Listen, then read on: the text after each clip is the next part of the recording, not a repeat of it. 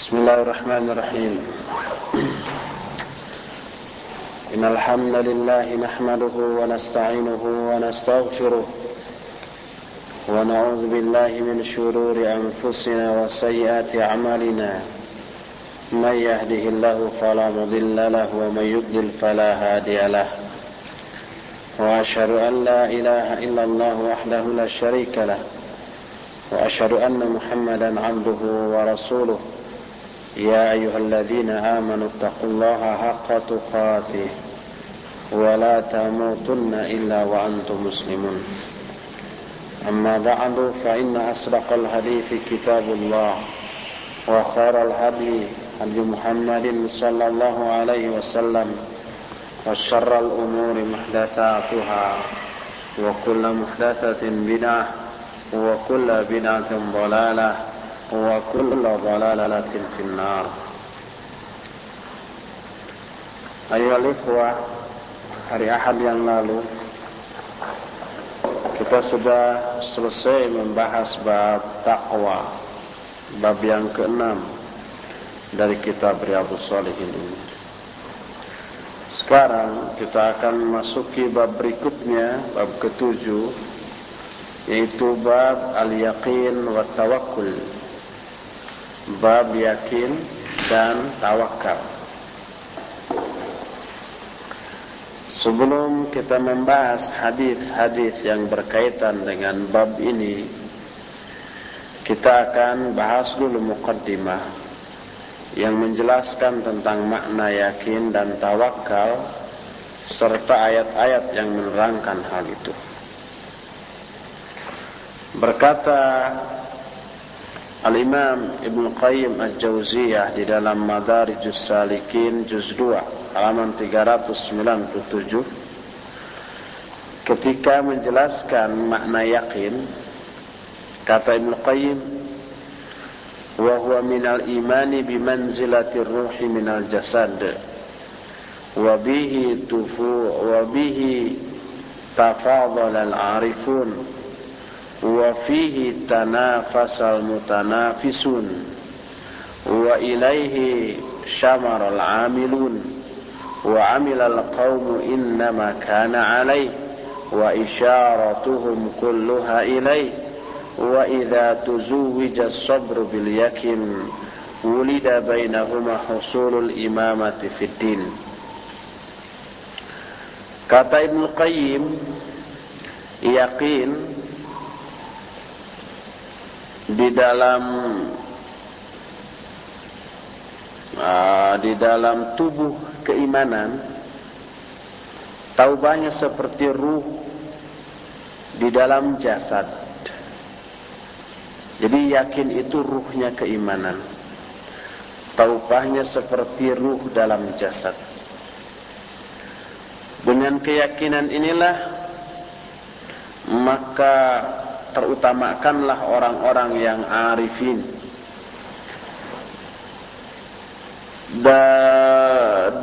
tentang keyakinan ini berlombalah orang-orang yang berlomba untuk memperolehnya, untuk mendapatkannya.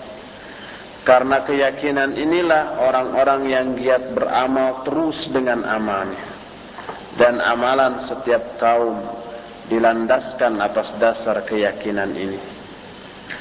Kalau disandingkan, dikawinkan sabar dengan yakin, akan lahirlah al-imamatu fiddin, imamah di dalam ad-din. Imamah itu orang yang diikuti karena pengetahuan dan pengamalan dia tentang ad-din.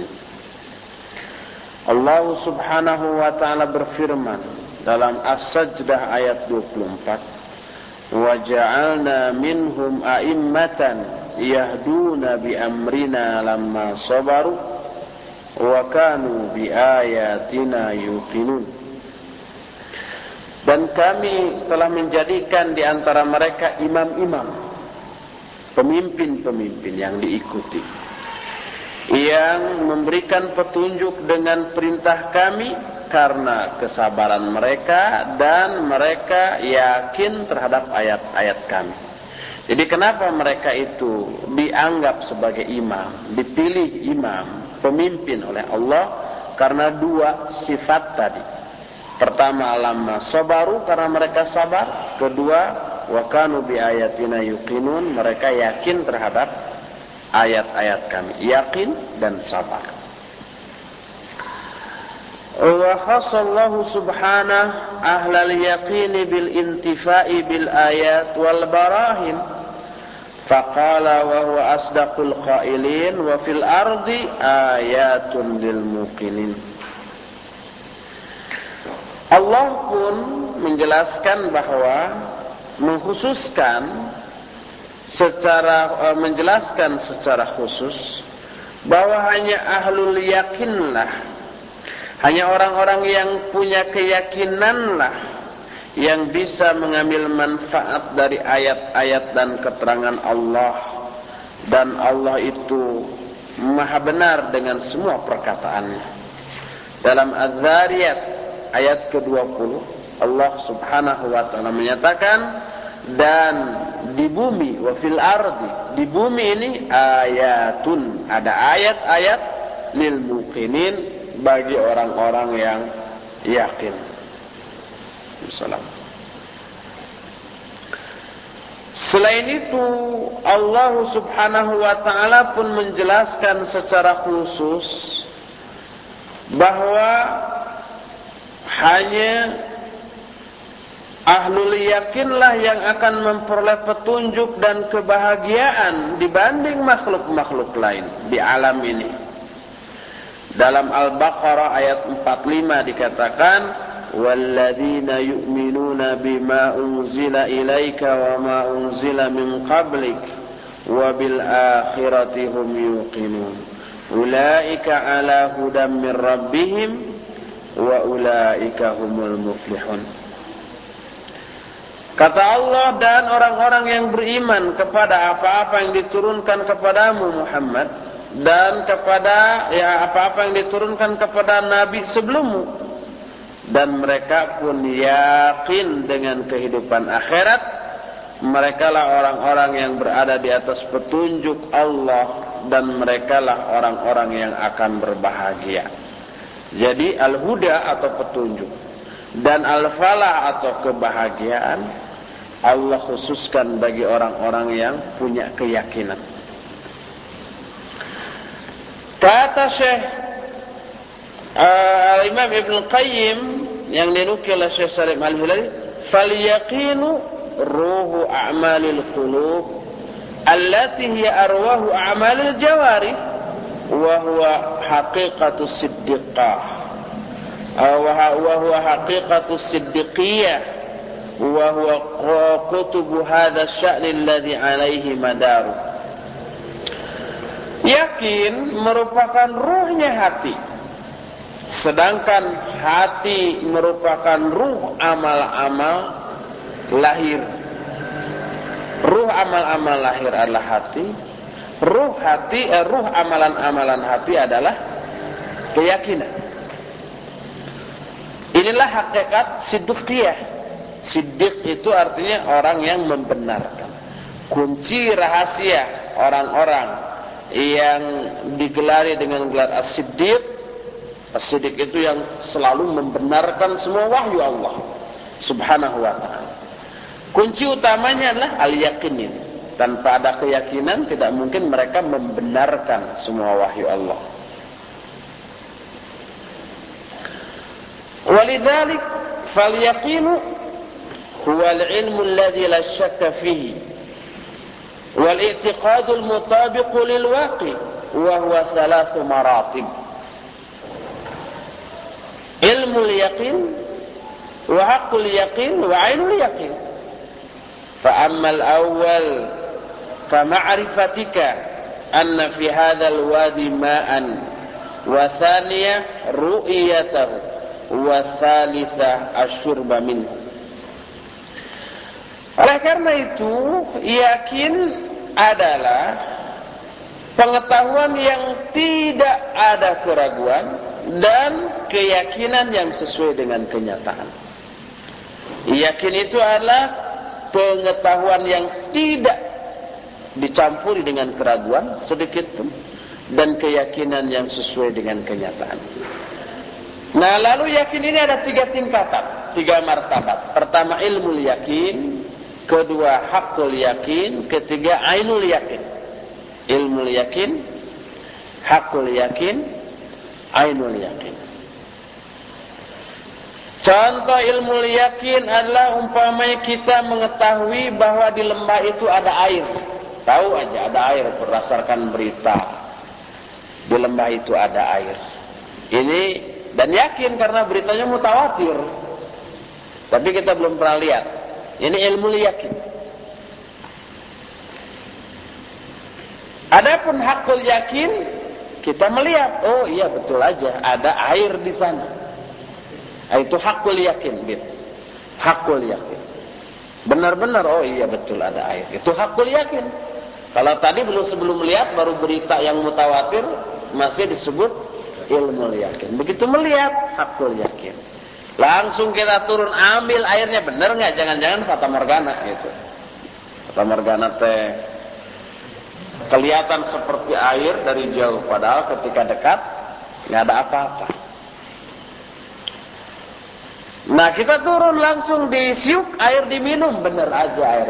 Itu disebut ainul yakin. Ainul yakin.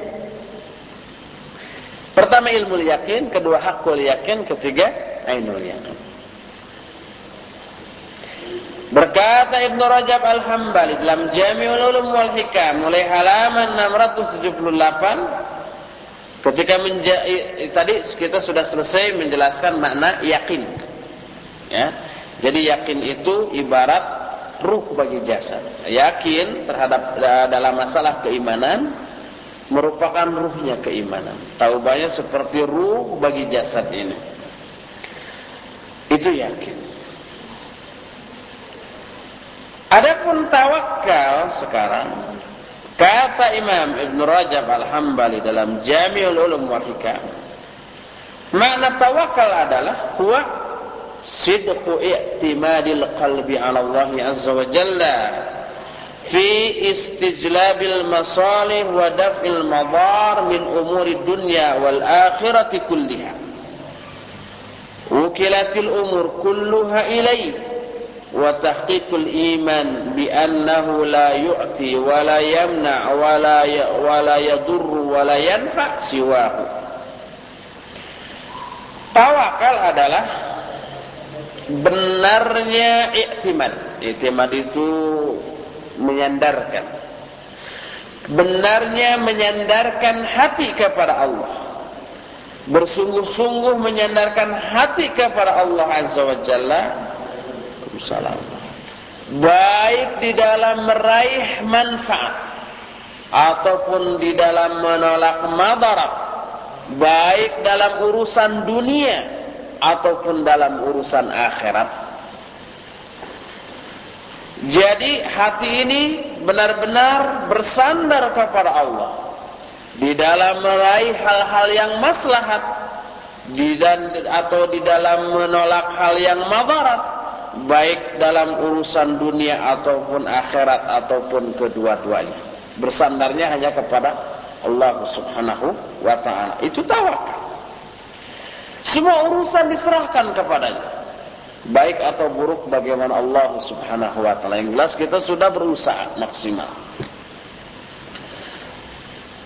Dan tawakal ini merupakan wujud keimanan yang diyakini tidak ada yang bisa memberi, tidak ada yang bisa menolak, tidak ada yang bisa memberi madarat atau memberi manfaat kecuali Dia, kecuali Allah subhanahu wa ta'ala. Kita sudah membahas adanya hadis yang merupakan wasiat Rasulullah SAW kepada Ibnu Abbas radhiyallahu anhu, ya gulam gitu. Terus di tengah-tengah itu annal ummata law istama'at ala ayyadurruka bisyai'in lam yadurruka illa bisyai'in qad kataballahu alaik. Hai, Hai gulam, wahai anaking kalau kita. Sungguhnya apabila umat berkumpul untuk memberi madarat kepada kamu dengan sesuatu, maka tidak mungkin mereka memberikan madarat kepadamu kecuali dengan sesuatu yang memang telah Allah tetapkan madarat itu untuk kamu. Demikian juga manfaat. Sudah, ini gimana Allah subhanahu wa ta'ala. Wa tahqiqut tawakkul la yunafi as-sa'ya fil asbab allati qaddara Allah subhanahu wa ta'ala al-maqdurat biha wa jarrat sunnatuhu fi khalqihi bidzalik. فإن الله تعالى أمر بتعاطي الأسباب مع أمره بالتوكل فالسعي في الأسباب بالجوارح طاعة له والتوكل بالقلب عليه إيمان به.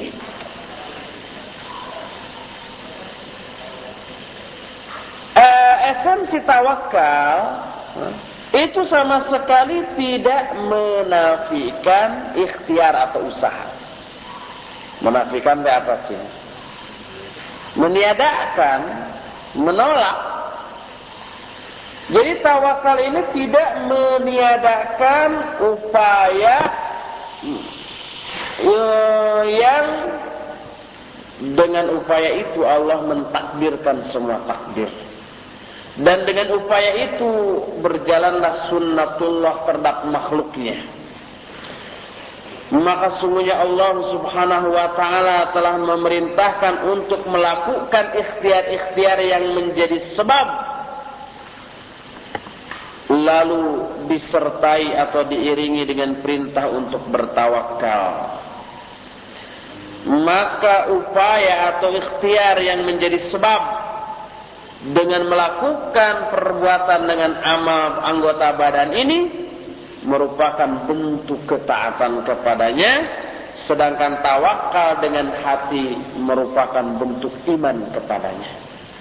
Tawakalnya hati adalah wujud iman, ikhtiar yang kita lakukan dengan anggota badan adalah bentuk ketaatan, bentuk ibadah kepada Allah subhanahu wa ta'ala.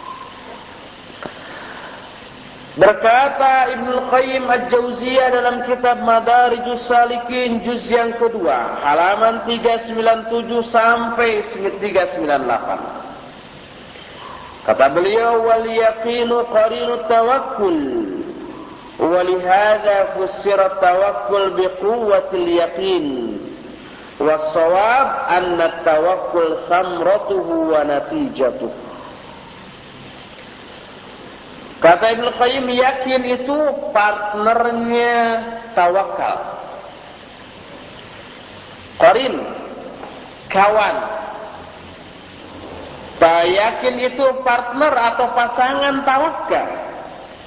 Oleh karena itu, tawakal seringkali ditafsirkan dengan makna quwwatul yakin, kekuatan keyakinan. Tapi yang benar kata Syekh, kata Al-Imam Ibnu Qayyim, yang benar adalah tawakal ini merupakan buah dari keyakinan, hasil dari keyakinan. Karena yakin, lahirlah tawakal.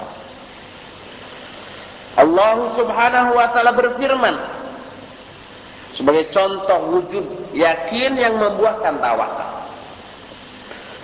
Di dalam surah Al-Ahzab ayat 22 tentang jihad ini, Allah berfirman, walamma ra'al mu'minuna al-ahzab qalu hadha ma wa'adana Allah wa rasuluhu wa sadaqa Allah wa rasuluhu wa ma zadahum illa imana wa taslima.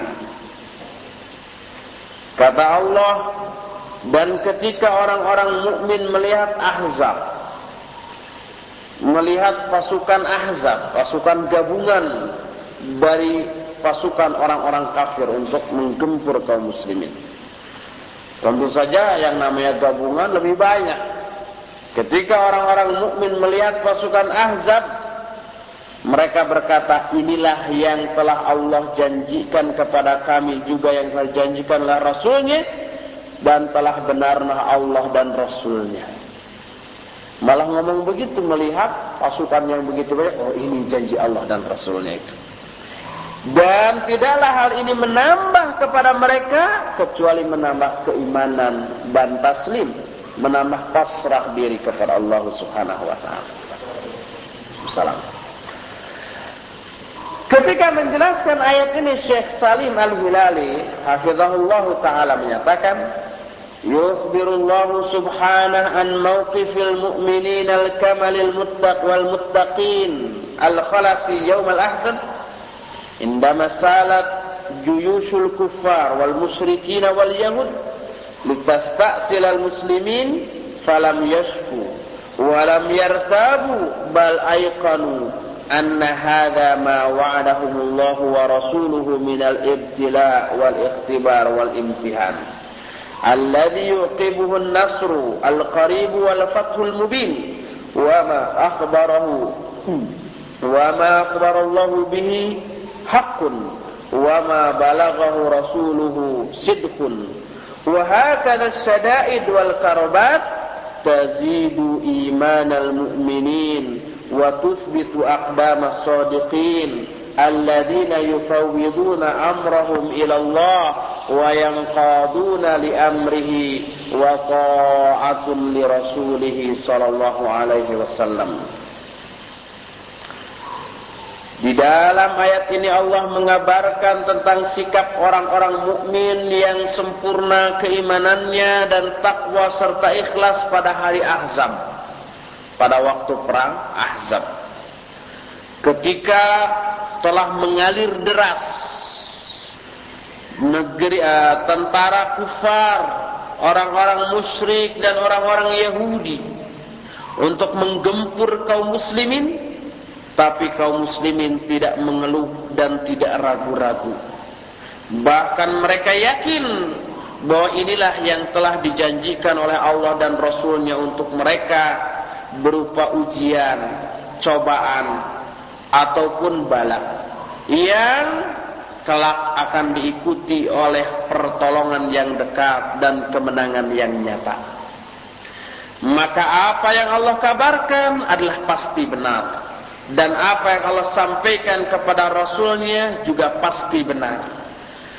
Demikianlah penderitaan dan kepedihan yang dialami oleh orang-orang mukmin hanya menambah keimanan orang-orang mukmin dan mempermantap langkah-langkah orang-orang yang benar, orang-orang yang menyerahkan urusan mereka kepada Allah dan kemudian tunduk dan patuh kepada perintahnya serta taat kepada Rasulnya sallallahu alaihi wasallam.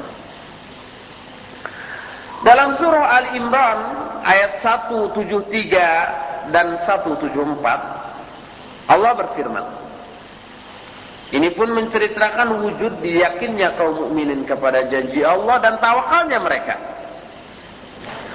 Kata Allah, alladzina qala lahumun nas innan nasa qad jama'u lakum fakhshawhum fazadahum imana wa qalu hasbunallahu wa ni'mal wakil fanqalabu bi ni'matin minallahi wa fadlin lam yamsashum su'un wattaba'u ridwanallah wallahu dzu fadlin 'azim.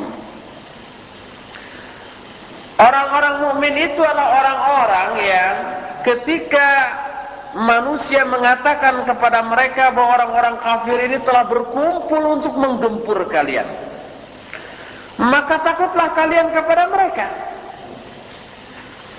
Maka hal itu hanyalah menambah keimanan kepada mereka. Lalu mereka berkata, hasbunallahu wa ni'mal wakil.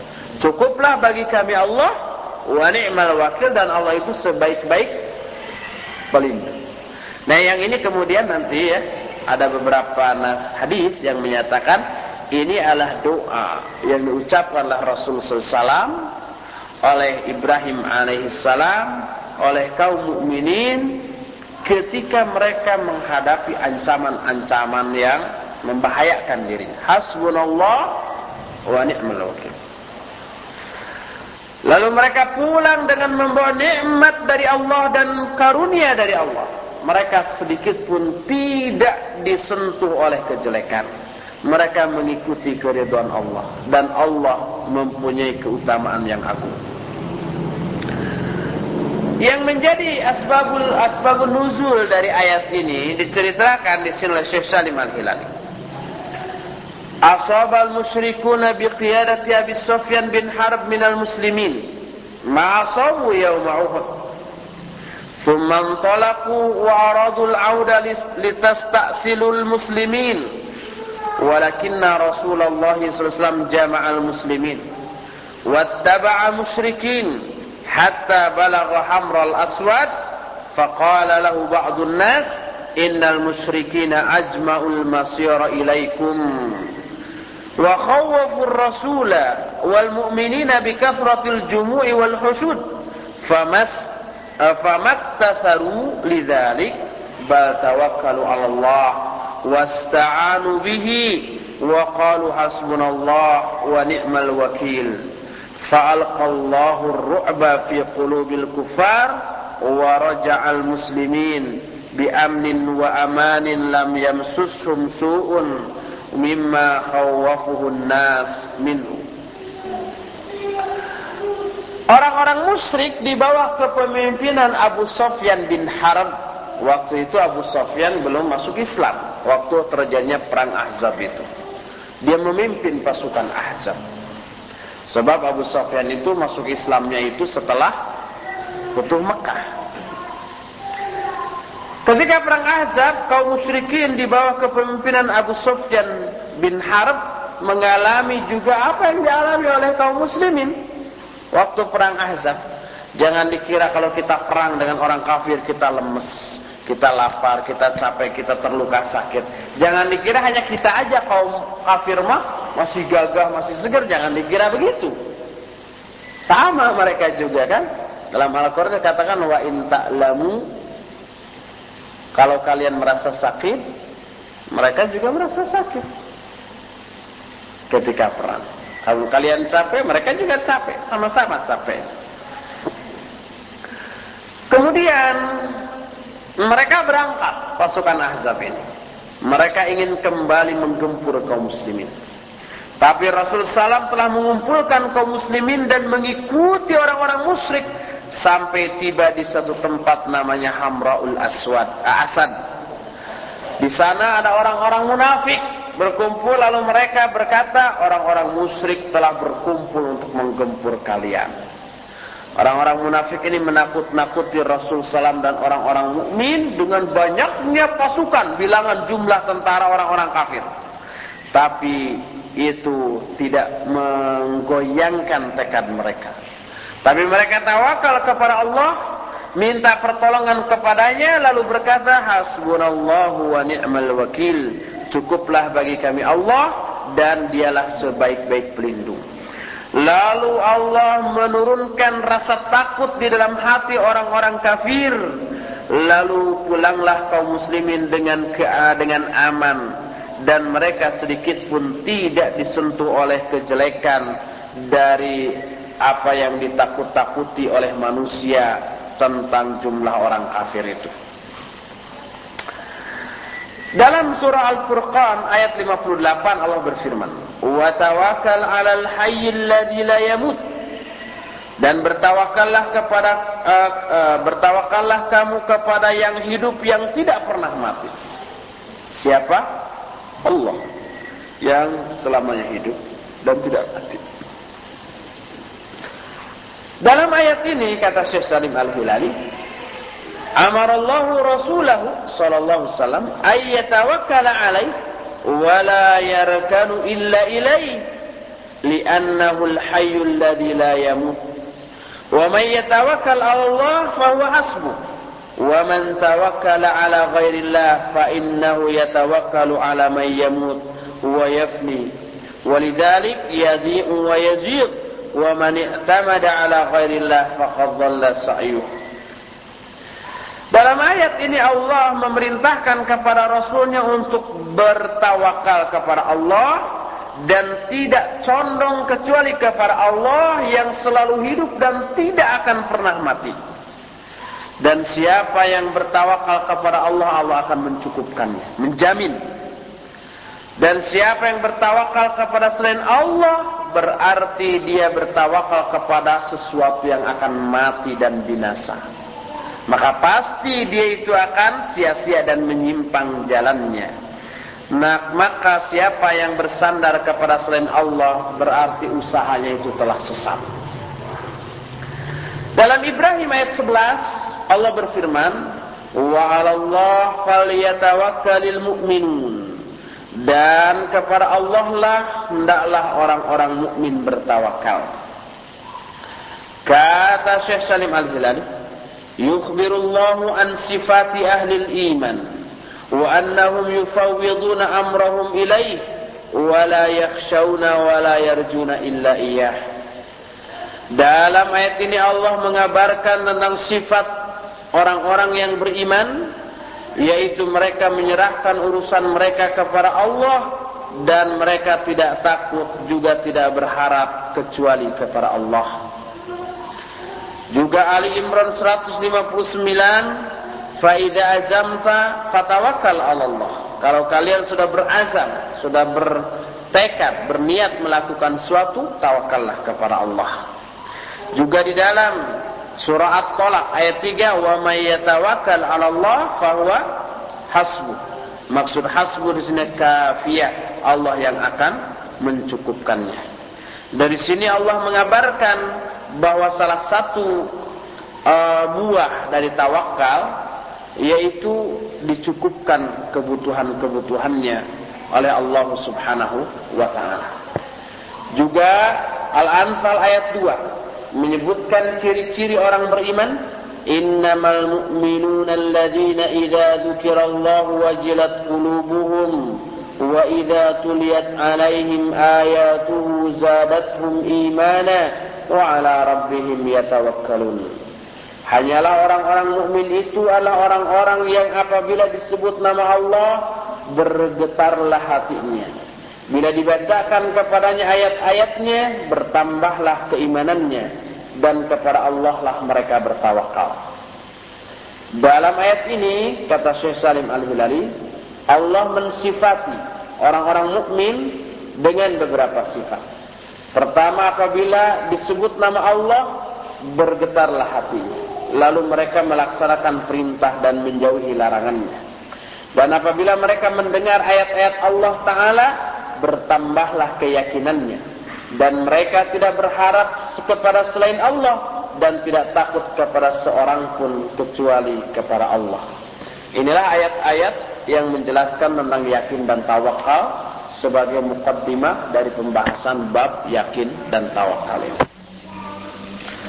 Ayat-ayat tentang masa itu banyak, ya, tetapi cukuplah kita membahas ayat-ayat tadi. Sekarang hadis-hadis yang berkaitan dengan yakin dan tawakal. Nah, ini hadis pertama.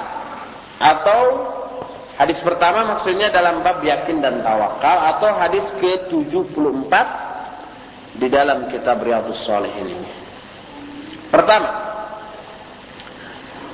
An Ibnu Abbas radhiyallahu anhuma qala Rasulullah sallallahu alaihi wasallam, uridat alayya al-umam fara'aitu an-nabiyya wa ma'ahu ar-ruhayd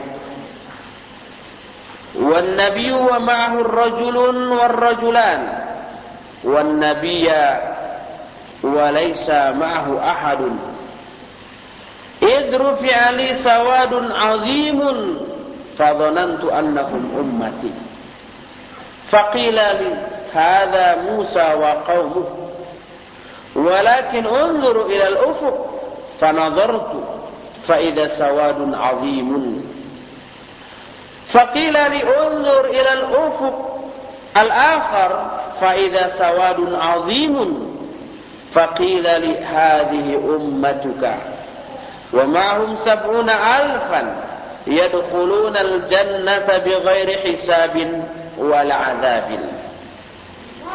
ثم نهضا فدخل منزله فخاض الناس في أولئك الذين يدخلون الجنة بغير حساب ولا عذاب فقال بعضهم فلعلهم الذين صحبوا رسول الله صلى الله عليه وسلم Wa qala ba'dhum fala'allahum alladhina wulidu fil Islam wa lam yusyriku billahi syai'a wa dzakaru asya'.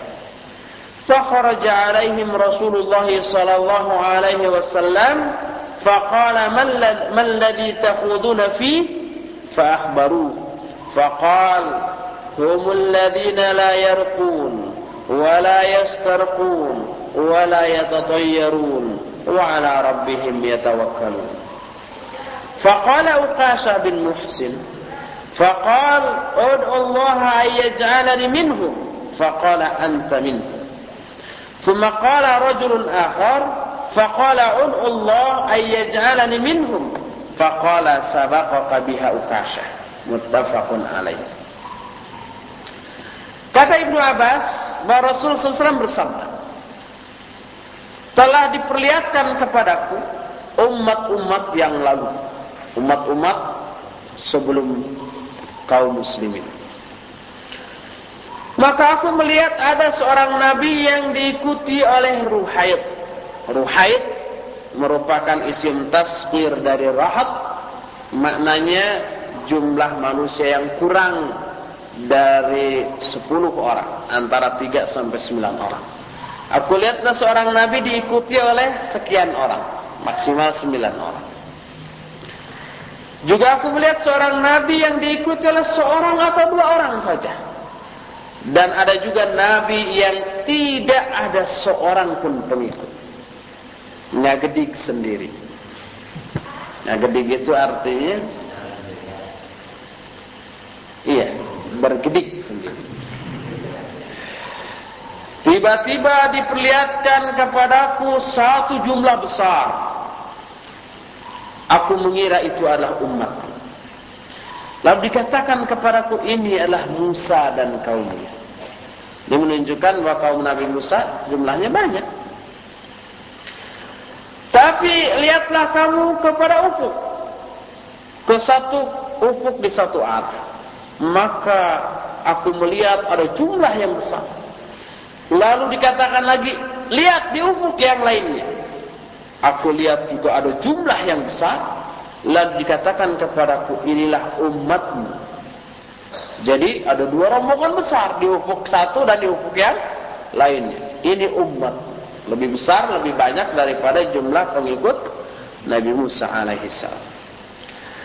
Dan beserta mereka, beserta umatmu ini ada 70.000 orang yang masuk surga tanpa hisab, tanpa azab. Lalu sampai di sini Rasulullah SAW bangkit lalu masuk ke rumahnya.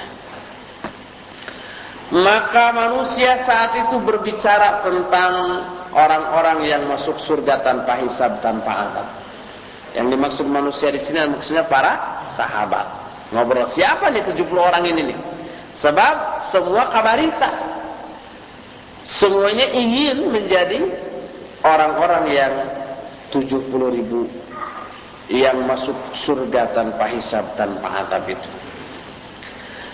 Berkatalah sebagian mereka, oh barangkali mereka adalah orang-orang yang selalu bersahabat dengan Rasul sallallahu alaihi wasallam. Menurut yang lain, oh barangkali mereka adalah orang-orang yang dilahirkan dalam keadaan Islam dan tidak pernah menyekutukan Allah dengan sesuatu pun. Ada 2 pendapat yang disebut.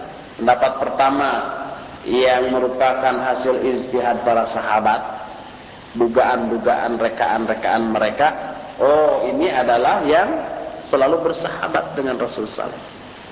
Menurut yang kedua, oh mereka yang 70.000 yang masuk surga tanpa hisab itu adalah orang-orang yang lahir dalam keadaan Islam dan tidak pernah musyrik walaupun sedikit. Lalu mereka menyebut pendapat-pendapat lain. Wa dzakaru asya. Lalu keluarlah Rasulullah SAW menemui mereka, lalu beliau bertanya, apa yang sedang kalian bicarakan? Malladzi takhuduna fihi. Lalu para sahabat mengabarkan pembicaraan mereka. Maka berkatalah Rasul sallallahu alaihi wasallam, mereka yang 70.000 itu adalah mereka yang la yarqun, tidak meruqyah. Kedua, la yastarqun, tidak minta diruqyah.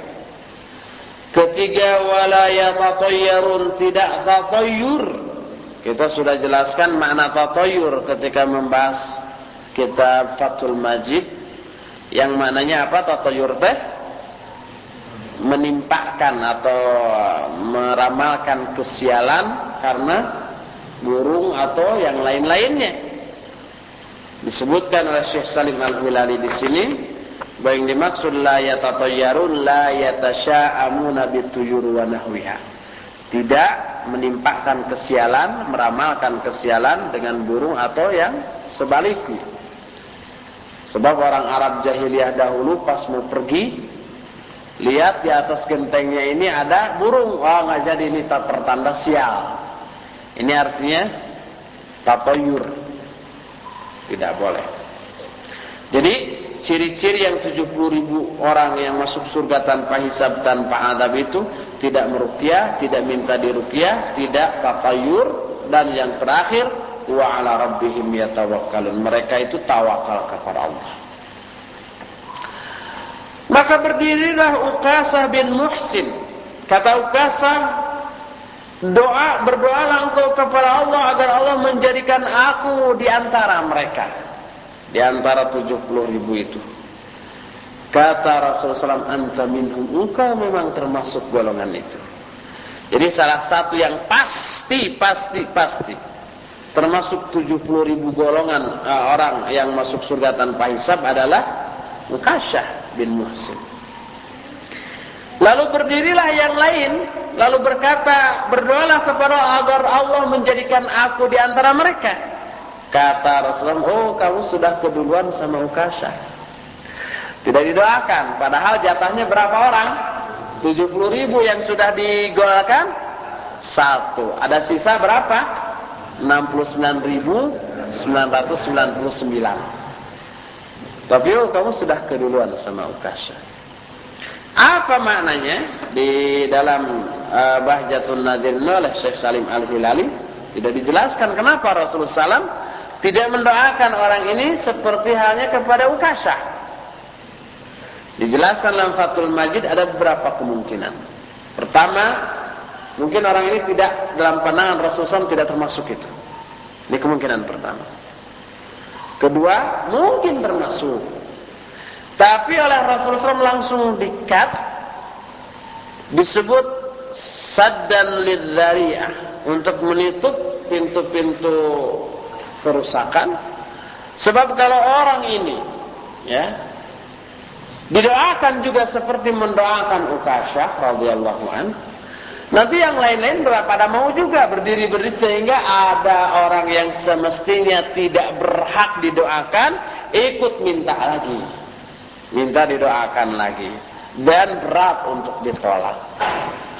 Ini maknanya. Mungkin saja orang ini termasuk juga yang 70.000 orang itu, akan tetapi oleh Rasulullah langsung dikat agar tidak diikuti oleh yang lain-lain, sehingga ada orang yang sebenarnya tidak layak didoakan termasuk 70.000 itu nanti minta didoakan juga.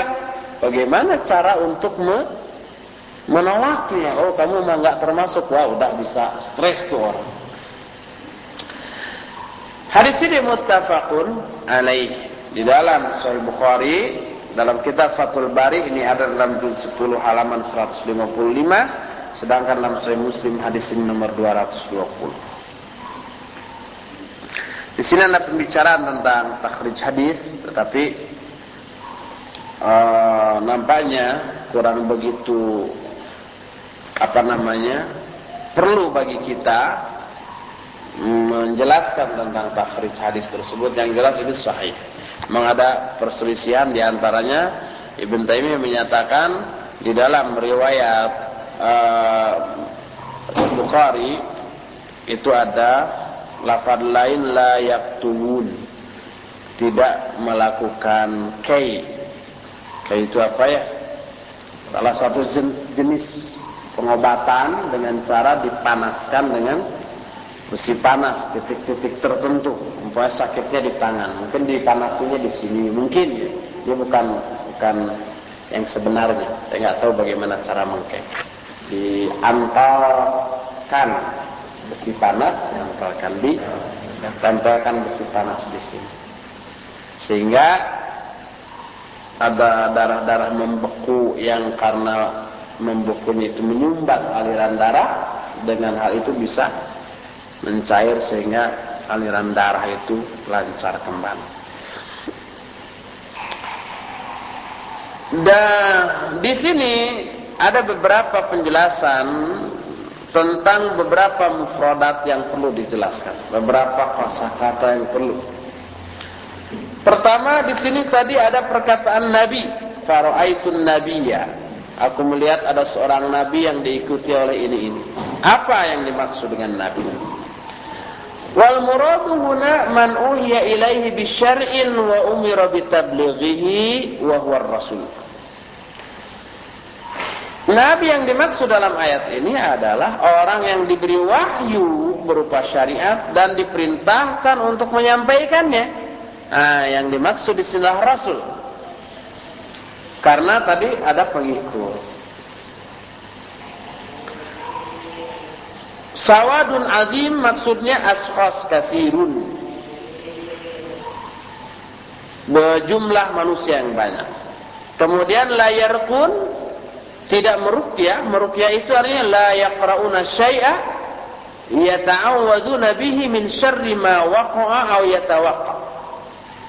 Meruqyah itu artinya membacakan ayat atau berlindung kepada Allah Subhanahu wa taala dari kejahatan-kejahatan makhluknya. Itu meruqyah, membacakan kepada orang sakit, apalagi terkena gangguan jin, seperti diruqyah, membacakan ayat-ayat dan doa-doa tertentu. Yastarqun yatlubuna ruqyah min ghairihim. Yastarqun itu meminta diruqyah dari orang lain. Umpamanya kita merasa sakit atau terkena gangguan jin dan sebagainya, kita minta diruqyah kepada orang lain. Dari hadis tadi, Syekh Salim Al-Hilali hafizahullah mengambil beberapa faidah. Pertama, fadlu manzilatin Nabi sallallahu alaihi wasallam haitsu uridat alaihi al-umamu wa ra'aha. Hadis ini menjelaskan keutamaan kedudukan Nabi sallallahu alaihi wasallam karena kepada beliau diperlihatkan